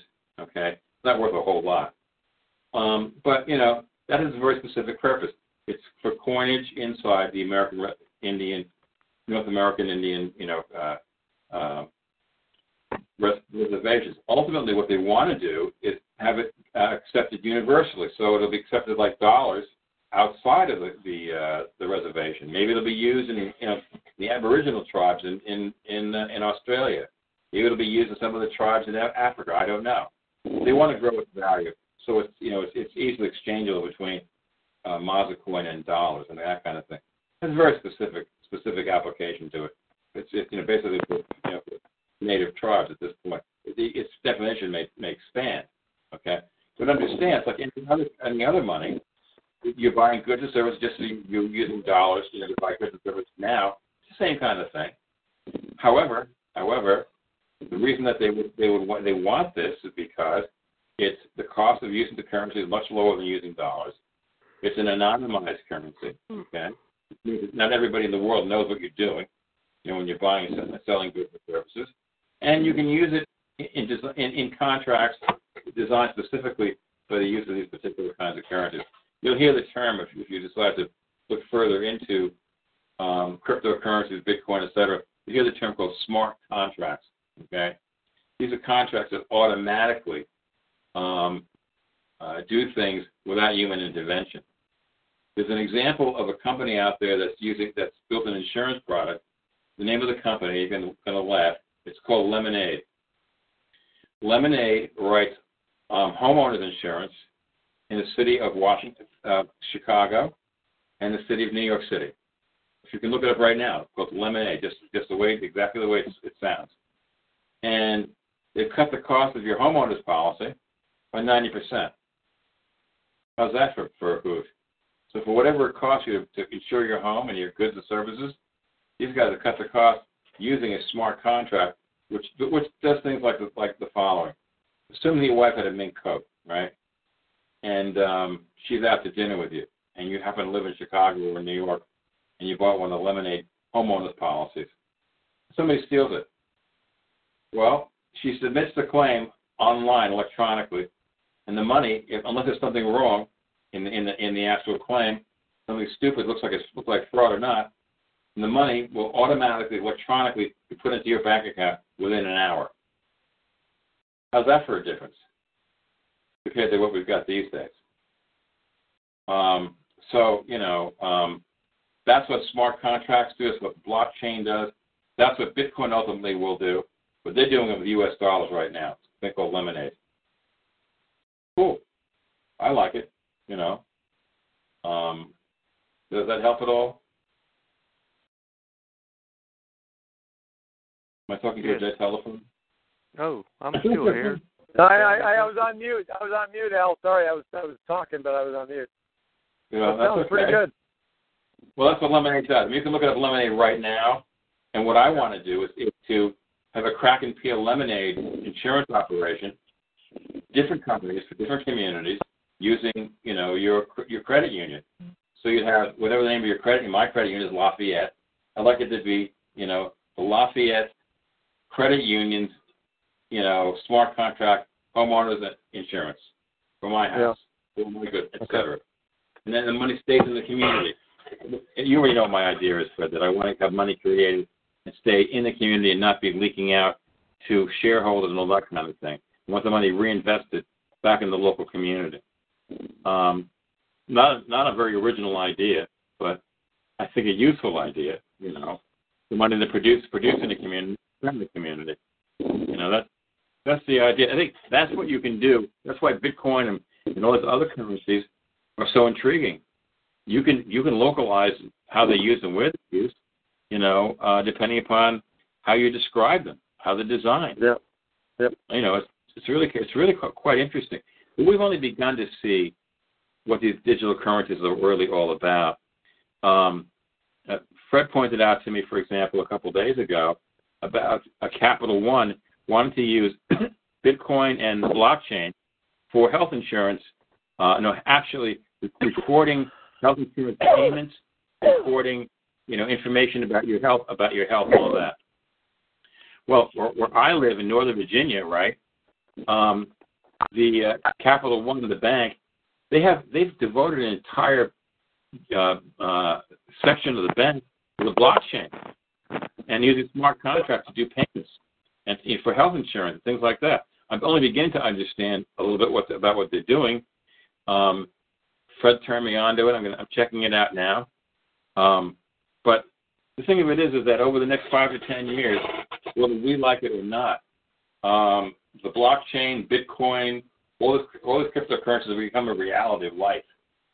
And of course, there's the possibility of making some money by holding on to certain cryptocurrencies and converting them from, where you bought them to things like Bitcoin. I mean, the guy that spent $5,000 on Bitcoin, in the year 2009, he held all of it, is a multi-billionaire today on $5,000 worth of purchase or exchange for Bitcoin. And there'll be other currencies that do essentially the same thing.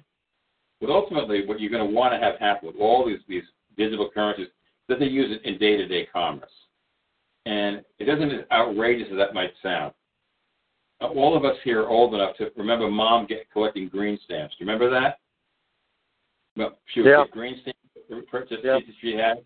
Well, and then after she gets so many green stamps, she traded for something, either food or she traded for a discount or some pots and pans, all those kinds of things. Well, that was a currency, right? Well, that's not so different than what dollars are, or what cryptocurrencies like Bitcoin is all about. It's just a different medium of exchange. Remember, my mother had books and books and books, and she wrote down everything she ever purchased in her little notebook. I wonder if if she did it all my life. She did it until she was in her 90s when she died. And I wonder, what are you doing? But you could tell what the price of things were, for the past 90 years. And she had offsets with green coins, green stamps and blue stamps and all this stuff she used to calculate, right? So, the same thing's going to happen with these cryptocurrencies, right? And you're going to be using cryptocurrencies for example, when you go and do discounting, all right? When you have instead of having a coupon, okay, that you clipped out of your newspaper, you'll be able to use a digital currency. So, for example, you go into your local Safeway or Giant or whatever your grocery store is, instead of having to worry about all these different kinds of coupons, they'll say, well, do you want to pay in dollars, or do you want to pay in whatever currency that you want to use, Bitcoin, for example, and for that you might get a 10 or 20% discount. Holy mackerel! If you've got a hungry family that's consuming $500 of food a week over the course of a year, that's $2,500 that you saved in groceries, because the person who took that currency may make even more than that if they hold the currency and it depreciates, and they get this converted into the higher value. But they've given you a discount on your food. That can happen for anything. That's what Tesla's betting. A Tesla, for example, starts at $82,000, and the one my wife was is only $142,000. God help me. And so they're saying we'll give you whatever Tesla you want in Bitcoin, for example, and they're going to hold it for 3 or 4 years, and they think they're going to make some money at it. They could be right, and they could be wrong. I don't know what to say about that. All I know is that I wouldn't bet against Elon Musk too many times. I mean, the guy invented PayPal, SpaceX, and Powerwall, which is now going to convert all of our utilities, make them useless. If you've seen what his brand new power wall is all about. Oh, the tiles, the sun tiles, yeah. Yes, that's it.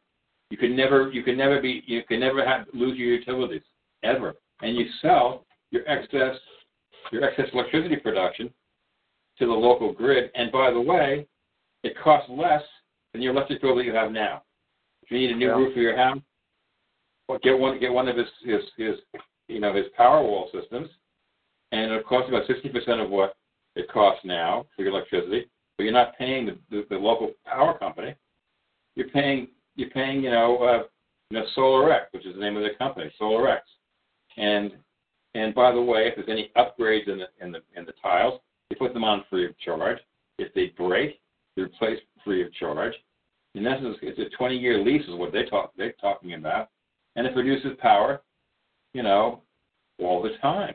And then when the sun is down, they've got the batteries inside your garage or wherever you're going to put them that converts from digital, from DC, direct current, to alternating current, so you can run everything you've got now.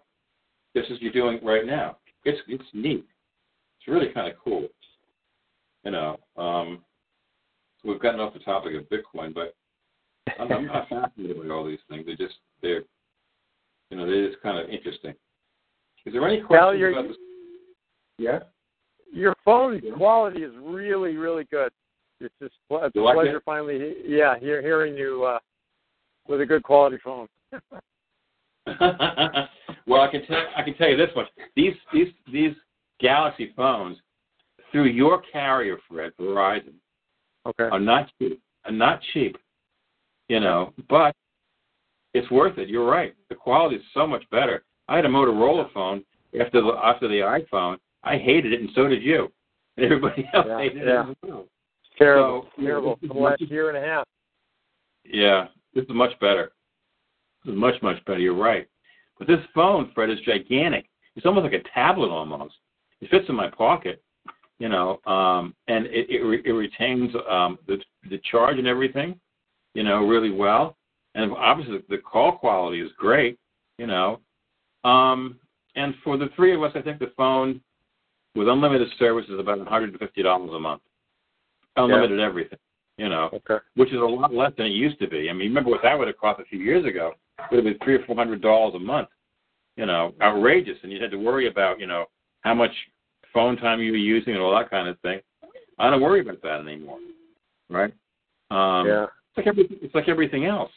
I mean, my internet service is 300 megabits per second right now, a download, and it used to. Remember when it used to be 5 and 10 and 20 was amazing. This is 300, and now the company, it's I think it's Cox. It's going to be a full gigabyte. So I mean, it's almost instantaneous as it is, and you can have 7 or 8 devices on this simultaneously. I think it's quite remarkable. It's too bad our government and the way things work in the world are not as fascinating and so pleasing as things like this telephone and what's happening to the internet. But I don't know. I don't know. Anyway. I'm laughing now because I use a $30 Go phone. It's $20 a month for unlimited long distance and text. Wow. It's like the whole other end of the spectrum. You've got good quality though, Dee Dee. It sounds good to me. Yeah, and I have internet at home, but I had to laugh because he goes, "It's only $150 a month," and I started laughing. I thought, "Oh, good on to you and those Bitcoins out." Well, I think that things are happening so rapidly that I and you cannot keep up with the changes in the economy, with the changes of what the technology is actually doing to things. For all of us. Well, if everything else was moving and becoming as sophisticated in the culture and in the the country, if everything was going at the rate that the telephone and those kind of technologies are going, we'd be set up for a real deal in the 21st century. But we're living in this archaic system with all this fantastic devices. Kind of funny. I agree with you. I think that we could live in fairyland if we wanted to. I mean, as you all know, my wife does drug development for pharmaceuticals, and she does it from the bench to the bedside. And the archaic way things work is you start building your brand new drug in your garage, basically. Then it goes through 3 or 4 iterations with the government called clinical trials. And of course, you can't afford to do the clinical trials, and the big drug companies buy it up, which makes the price go through the roof. And we don't get the drugs that we're supposed to be getting. I mean, it's crazy. And yet the technology all exists to make us feel better, be better, to live longer, and all of that kind of thing. 2 weeks ago, and I'm going to boast a little bit here, guys, my son graduated medical school. You have no idea how proud I am. It's unbelievable.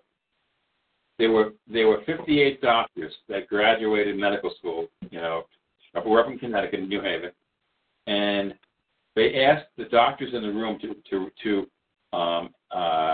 repeat the Hippocratic Oath, right?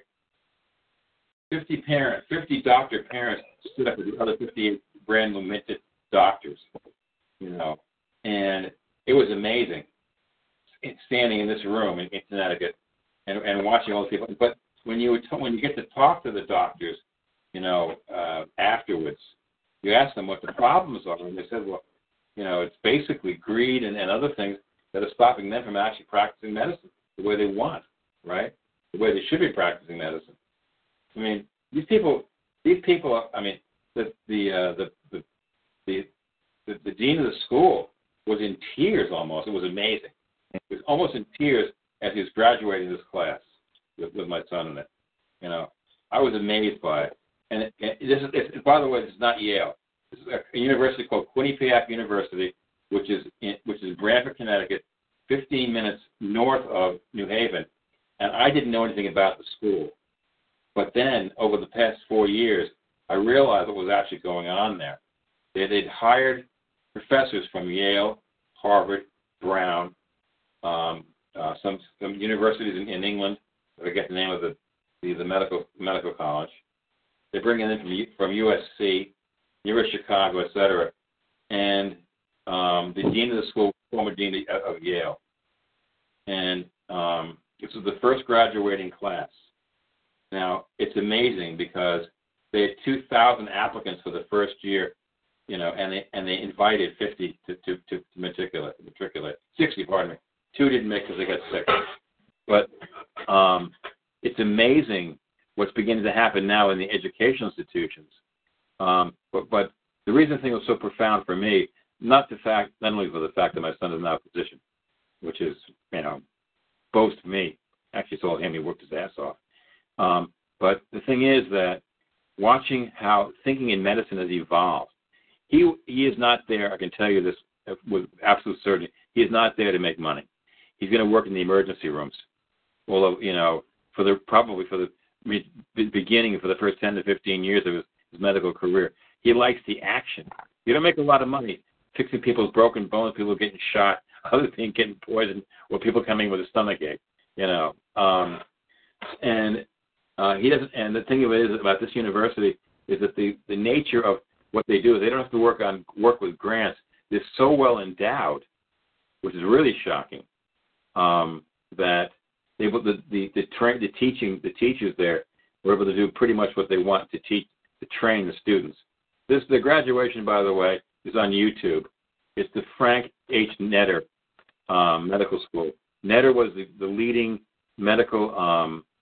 I guess he drew bodies and all kinds of not animation so much as he was one of the leading like Michelangelo. He would describe and draw various parts of the body and those kinds of things. But the interesting thing about this particular school is they went from 10 years ago, this university, they had a $20 million, all they were spending was $20 million on their students. In 10 years, it went from $20 million to $450 million. Somebody is doing something right. And so for these students, I was blown away, absolutely blown away by what I saw. And where I was in Hamden, you could see from a hill where we were, you could see the rolling hills of Connecticut. And I lived in Connecticut. I never saw these hills. I lived in Connecticut for a long time. I never saw this place. You could see the rolling hills going down to the Long Island Sound. And you could see Long Island and the Sound. It was like being in fairyland. It was the weirdest. Wow. It was the weirdest feeling I've ever had in my life. I felt like I went to heaven. I thought, did I touch God? Am I still alive? It was really strange. Is Quinnipiac the same? Isn't that the same university? It's in with Fairfield and Siena and all those. Quinnipiac. That's it. You got it. Yeah. You got it. Yeah. It has an Indian name, and it's the school with all of those.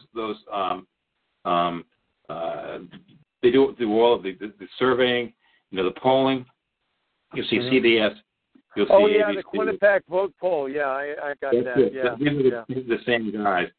And it was surprising, the quality of the students. I never heard of.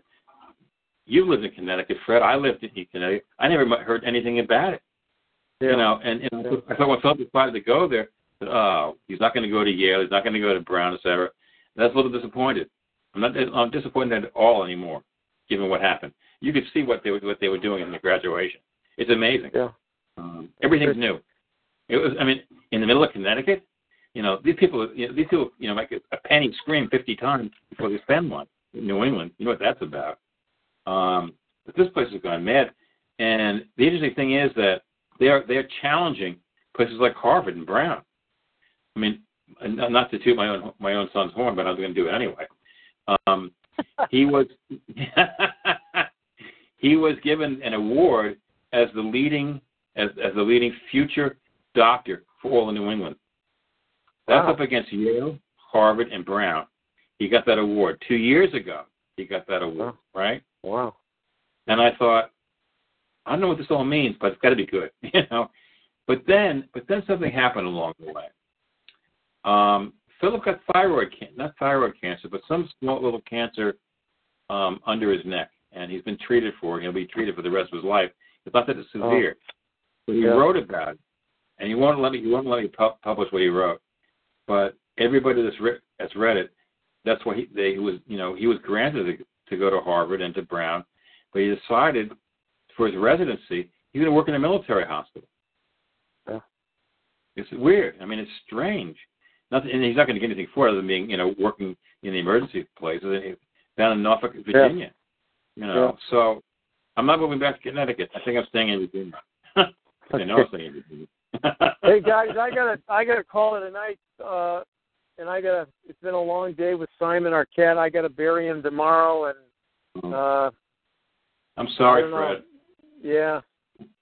All I have is a cardboard box with a blanket inside, and I'm gonna put a plastic bag around it and just say a prayer and dig a deep hole tomorrow. I can't. This idea of Yeah, Fred, it'll biodegrade faster if you don't put the plastic on there. Really? You can also call someone who does animal funerals, Fred, and get maybe a little urn. Maybe you could have Simon, Well, we looked into cremation, but there's no guarantee that the ashes won't. I mean, you're getting basically mixed up animals. Yeah. It's not cheap either. It's expensive. I think it's $160, and you're going to get ashes of other animals, which is really gross. Yeah, you're doing the right thing, Fred, because then you can have it in your yard and you can put flowers on it and stuff. I think that's a good idea. So just a cardboard box with a blanket inside and just cover it up. Is that okay? Yeah. Fred. Remember, all of us came from dust. I know. We can return. Oh, he's so beautiful. Even when his eyes are open when he died, and they're still open. He's just a beautiful cat, guys. Yeah, it really is. And our son Thomas is having a hard time up in this new league. He struck out twice tonight and got hit by a pitch twice.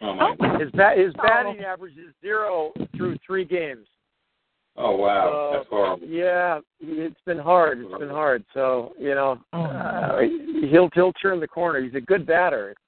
He wasn't invited up there he's done very well in baseball, but he's just off to a hard start. So yeah, it was a hard day. Yeah. Wow. Well, I'm calling in tonight. Al, I'll give you a call tomorrow, okay? Thanks, Fred. We'll talk about the other thing. I'll be in touch, Stevie, as well. Thanks, Steve. Okay, thanks, everyone. Great. Thanks, Fred. God bless you. See you guys. God bless. Thanks, everybody. Good night. Thanks, everybody. Good night. Yeah. Good night, guys. It was a pleasure. Appreciate it. AUN, American Underground Network. Hey guys, it is Ryan. I'm not sure if you know this about me, but I'm a bit of a fun fanatic when I can. I like to work, but I like fun too. It's a thing. And now the truth is out there. I can tell you about my favorite place to have fun. Chumba Casino. They have hundreds of social casino style games to choose from with new games released each week. You can play for free anytime, anywhere. And each day brings a new chance to collect daily bonuses. So join me in the fun. Sign up now at ChumbaCasino.com. No purchase necessary. VGW. Void where prohibited by law. See terms and conditions. 18+.